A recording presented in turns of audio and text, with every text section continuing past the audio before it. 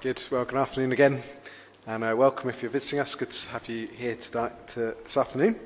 Please have your Bibles open at Luke chapter 8 so that we can follow along together. If you need a Bible, there's some on the back table just there. Just go and grab one, no problem at all. And we are at verse 40. Now, where do you turn when everything goes wrong? Where do you turn when everything is desperate, when you're feeling lost and helpless and kind of in despair? Last week, remember, we were thinking about our fears and how we kind of manage our fears. What happens when those fears are realized? What happens when they come true? Maybe we throw ourselves into our work. Maybe we kind of keep calm and carry on and try and distract ourselves from the really hard things that are happening.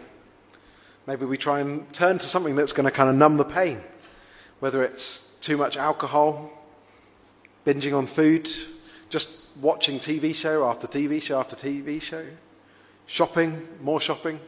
There's all sorts of things, aren't there, that we can turn to that aren't really going to help. But the reality is that life can be really hard. And maybe that is your experience here this afternoon. You've come in and you're feeling desperate and you're in need of help. And even if actually you're thinking, I'm all right at the moment, I've had a good week. Are you thinking, well, what about when those times do come? What about the hard times? Are you prepared for those difficult moments in your life? Sooner or later, we're going to experience hard things and painful things because the world around us is broken, because we are broken, we are sinful. Well, there is good news for us this afternoon. Just like we saw last week with our fears, Jesus is the only one who can help when we are in desperate situations. And that's what we're going to see today. If you were here last week, we looked at the stories just before. We saw Jesus calming a storm and bringing the disciples kind of through this incredible storm, and then healing a demon-possessed man who was in a really desperate position himself. And it was revealing himself as the Son of God, as the Lord of all, and really incredible. But I guess it just leaves the question, well, what comes next? What happens after that? And that's what we see in our passage today. He crosses back over the lake and we meet two people in desperate needs. Look at verse 40 again.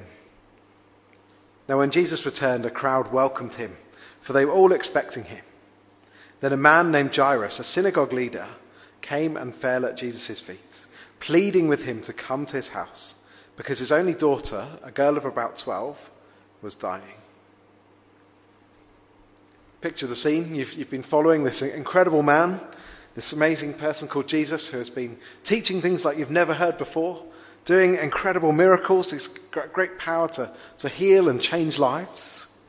But he disappeared. He'd gone across the lake with his disciples, and you're kind of wondering, well, what's going to happen next? And you see this boat appear on the horizon and coming back across the water. Maybe that's him. And you run to the water's edge. Yes, here he is. Jesus is back. And just imagine being part of that crowd that rushes to him, ready to hear more, ready to see more amazing things that Jesus does. But before long, into that crowd comes someone maybe you wouldn't expect to see there. Isn't that Jairus? Isn't that Jairus, the synagogue leader? Someone really important coming through the crowds and falling at Jesus' feet. What's that? He was, a pillar of society, one of the key people in that place. And here he is on the floor in front of Jesus, in desperate need, begging Jesus, please come to my house. My 12-year-old daughter is dying. Now let me tell you, as a parent, there's nothing worse than when your children are sick and you feel a bit helpless. We've never been in a particularly hard situation, but just trips to hospital and that sort of thing. You feel helpless. You would do whatever it takes to help your child get better. And that's what this man's doing. He's got no pride at this point. He's in desperate need. He thinks Jesus is my only hope. He comes quickly, falls at Jesus' feet, and Jesus agrees to go with him, and the crowd follow. You see that, verse 42? As Jesus was on his way, the crowds almost crushed him. And a woman who was there who had been subject to bleeding for 12 years, but no one could heal her. It's a really packed crowd. So one of those horrible sort of claustrophobic ones, where you can't really move. There's too many people, they're too close together. But somewhere in that crowd was another desperate person. You see what it says? Someone completely on the opposite end of the social spectrum, on the edge of society. A woman who had been bleeding for 12 years. As long as Jairus' daughter had been alive, this lady had been suffering and bleeding and in really desperate situation. It might have been threatening her life over the years. But in that society, it was more than just a physical thing. Anyone with a discharge of blood was considered to be unclean, which meant you couldn't go to the temple, you couldn't take part in public worship, you couldn't even touch other people, because that would make them unclean as well. So this situation made her an outcast. Can you imagine that? 12 years with no respite, no change, no help. No wonder she was desperate. No one could heal her. There was no NHS, no one to just provide in that way. She, using up all her money, trying to find someone who could help her. And frankly, the medicine probably was, some of them might have made things worse rather than better. So we see these two people. They're both in desperate need. Complete different ends of society. You would never see them in the same room normally. But they're drawn to Jesus. You see, Jesus is their last hope. Their only hope. Because there's something different about him. And we see, don't we, he has time for them both. Two desperate people, but one caring and powerful Saviour. Verse 44. She came up behind him and touched the edge of his cloak, and immediately her bleeding stopped. Who touched me? Jesus asked. When they all denied it, Peter said, Master, the people are crowding and pressing around you. But Jesus said, someone touched me. I know power has gone out from me. It's an incredible moment, isn't it? She sort of pushes her way through the crowds. Imagine if people had realised who she was, they would have pushed her away. They didn't want to be unclean themselves. And he just touches the edge of her cloak. Sorry, she touches the edge of his cloak. Just a small thing. And you see what happens? Immediately, after 12 years, the bleeding stops and she is healed. That's amazing, isn't it? Jesus did what no one else could do for her. But then Jesus stops and looks around and says, well, who touched me? And the crowd maybe goes quiet and says, what's just happened? I love Peter in this moment. You can imagine it, can't you? Peter, sort of one of Jesus' closest followers, sort of looking a bit awkwardly going, Jesus, loads of people are touching you right now. You're in the middle of a crowd. People are pressing against you. Loads of people are touching you. What are you talking about? Why would you say something? That's a really strange thing to say. But Jesus knows something has happened, doesn't he? He knows power has gone out from him. Who has touched him? Now, I'm sure he knew, as the Son of God, who had touched him, but he was teaching something to the crowd, teaching something important, and teaching something to the woman as well. Verse 47. The woman, seeing that she could not go unnoticed, came trembling and fell at his feet. In the presence of all the people, she told why she had touched him and how she had been instantly healed. Then he said to her, Daughter, your faith has healed you. Go in peace. The healed woman comes, trembling, fearful. She thought that she could come and be healed and just kind of disappear into the crowd again so that no one was the wiser. She was used to being on the edge of society. She didn't want to be made a big fuss of, I guess. But Jesus had a better plan, didn't he? You see what happens. He calls her and she falls at his feet, just like Jairus did, and tells the crowd what had happened. She explains the difference that Jesus had made to her life. And I think it's just wonderful, isn't it, to see Jesus' response. Her faith in him, the faith that had pushed through that crowd, had trusted that he would succeed where everyone else had failed. Daughter, your faith has healed you. Daughter, that phrase, it was not used a lot in the gospel. It shows a real care, a real compassion for this woman, a real intimate way of addressing her. Your faith has healed you. The word is actually often translated, saved you.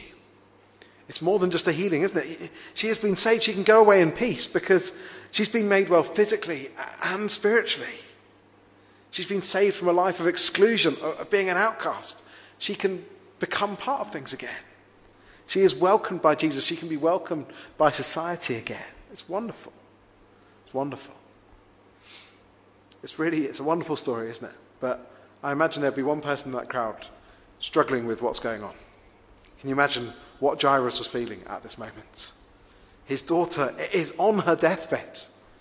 And he wants Jesus to get there. And he stops and he's spending time with this woman and hearing the story and letting the crowd know.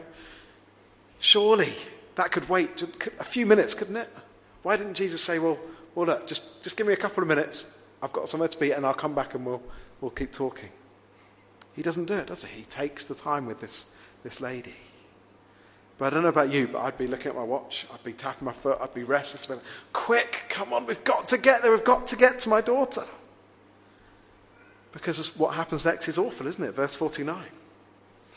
While Jesus was still speaking, someone came from the house of Jairus, the synagogue leader. Your daughter is dead, he said. Don't bother the teacher anymore. The news that he was dreading arrives. It's too late. She's gone.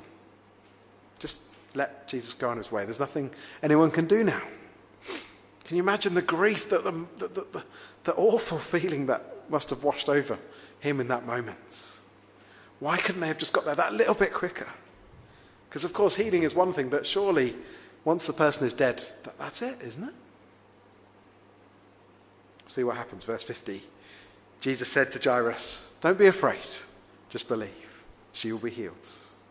When he arrived at the house of Jairus, he did not let anyone go in with him except Peter, John and James, the child's father and mother.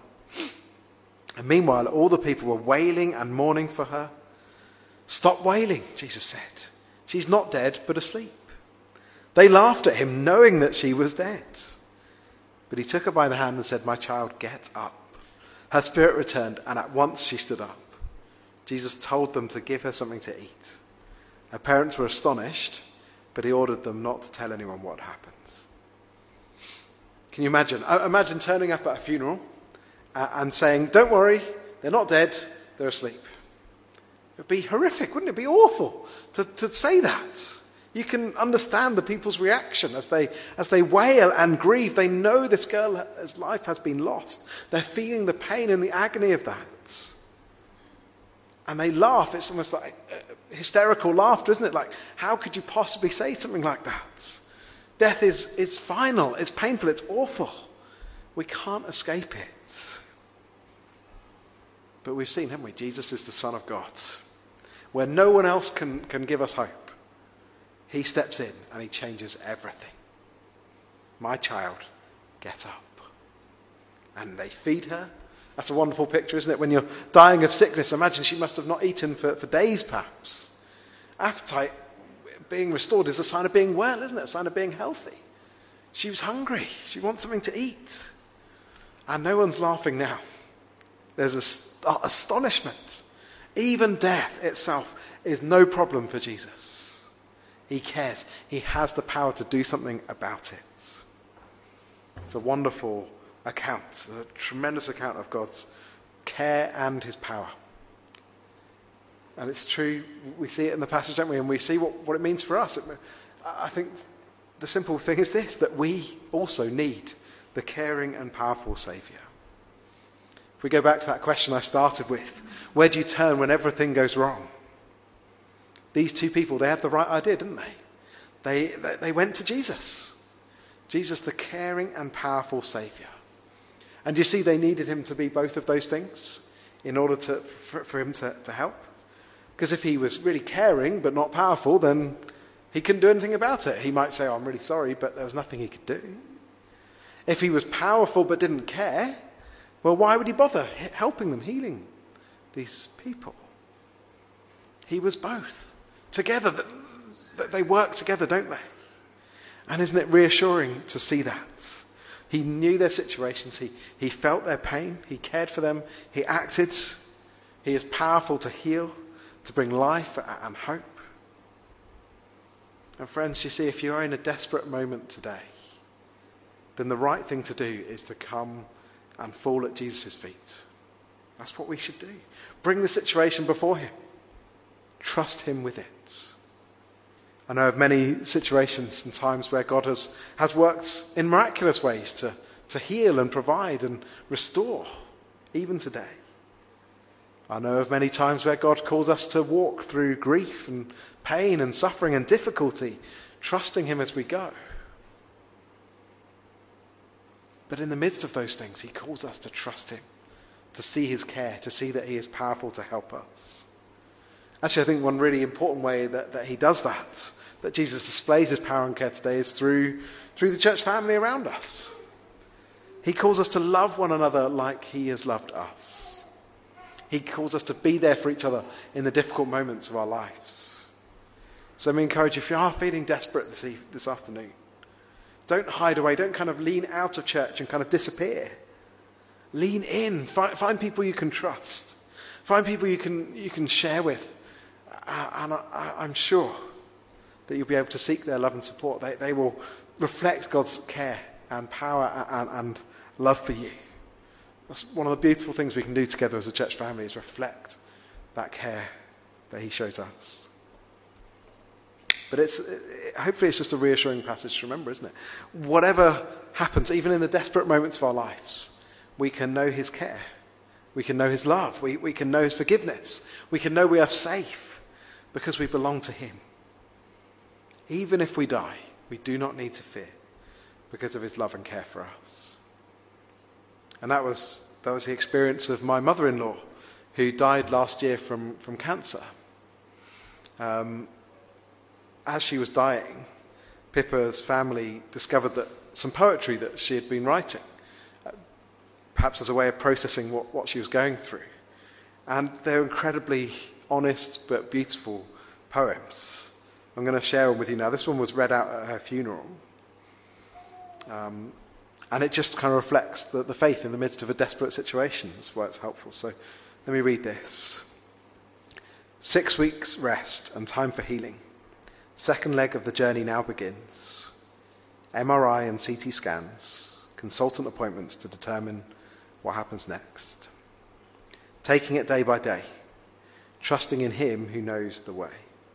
Encouraged again from all who pray. Blessed with the knowledge of his constant care. No cause to doubt.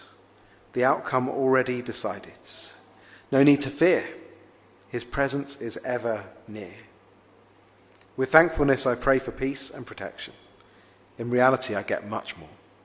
To be a child of God, in truth, is indescribable. It's really wonderful, powerful thing, isn't it? You can imagine, that it was a wonderful thing to discover just before she died. But just that faith she expressed, that no fear, trusting in God's care and protection, knowing that she was a child of God. What a glorious testimony to her faith. And that she knew she needed a caring and powerful Saviour, and she had that security right to the end. And it was a great testimony to share that at her funeral. Many people were moved by her witness there. It's encouraging, hopefully, for us too. We need the caring and powerful Saviour, don't we? Day by day. It's true in the desperate moments of our lives, but ultimately it's true every day, isn't it? Every day of our lives.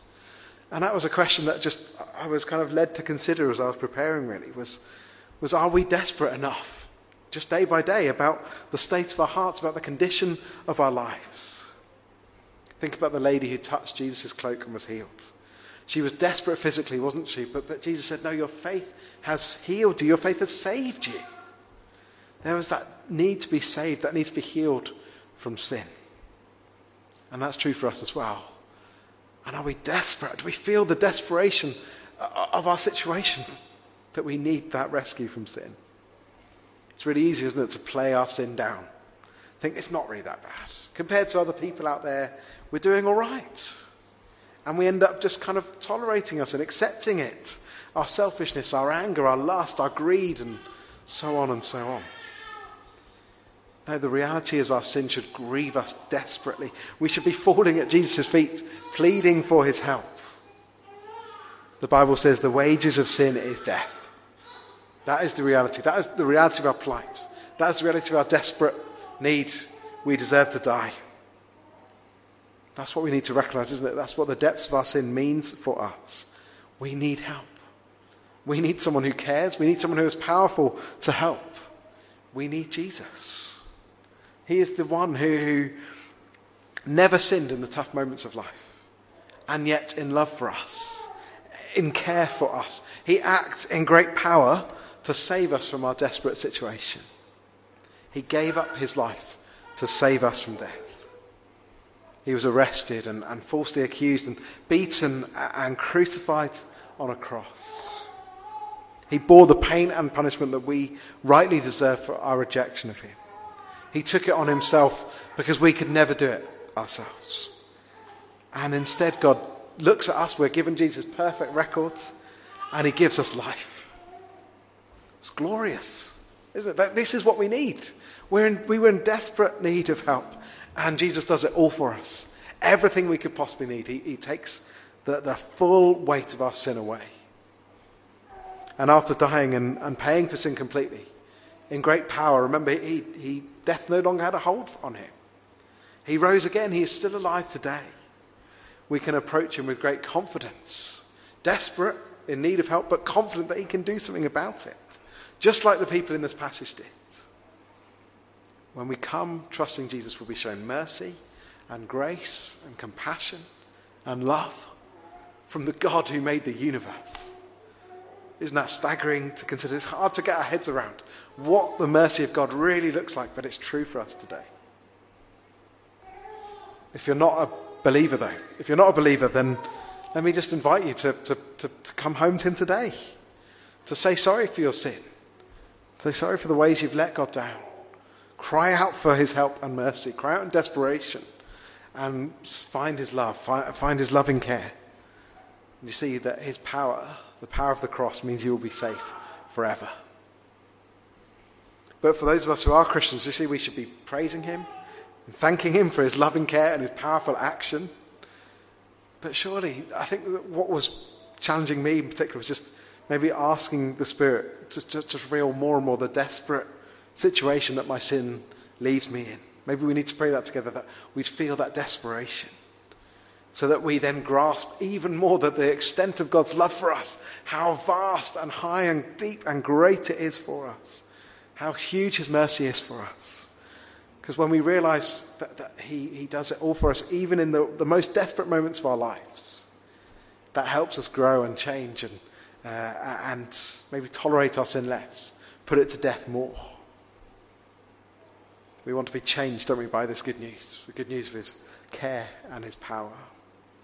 And as we do that, there's one more thing I think this passage helps us see, is that we must tell others about the caring and powerful Saviour. That's what we see, isn't it? That when Jesus changes your life, when you see that incredible grace and mercy, when you realise that instead of you were desperate in a helpless situation, suddenly you've been saved and secure and you're loved, you can't keep it quiet. The woman in the crowd who was healed, Jesus calls her into the centre of the crowd to share her story, to encourage everyone that her faith had saved her. And that's exactly what we see, isn't it? As Jesus, later in the New Testament, after Jesus rose from the dead, his followers, they just could not stop talking about him. There's some verses in Acts which I love.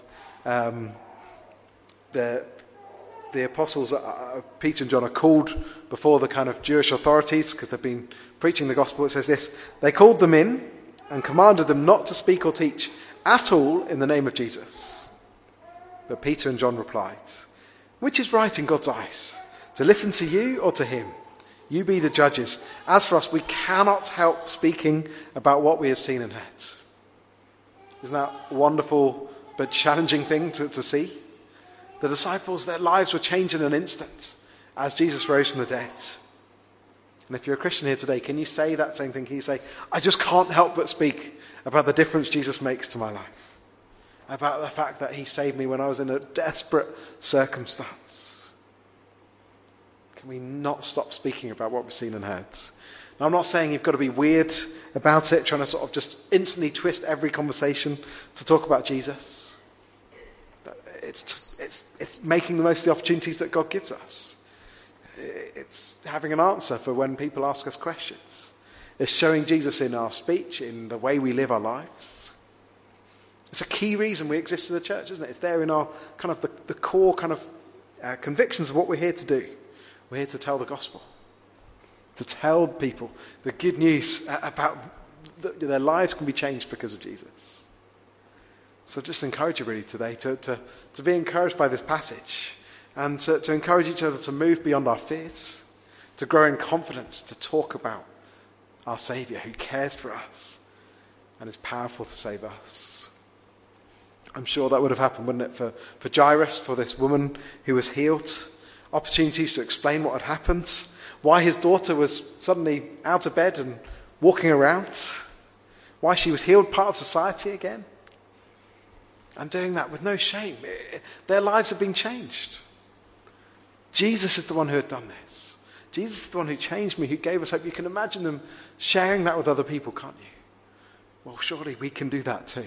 He has changed us. He has given us new life and great hope. I know it's really hard. At the prayer meeting this week, we were praying about evangelism, and it's hard to share the gospel. The world is turning away from Jesus, and we think, well, I just don't know what to say to people.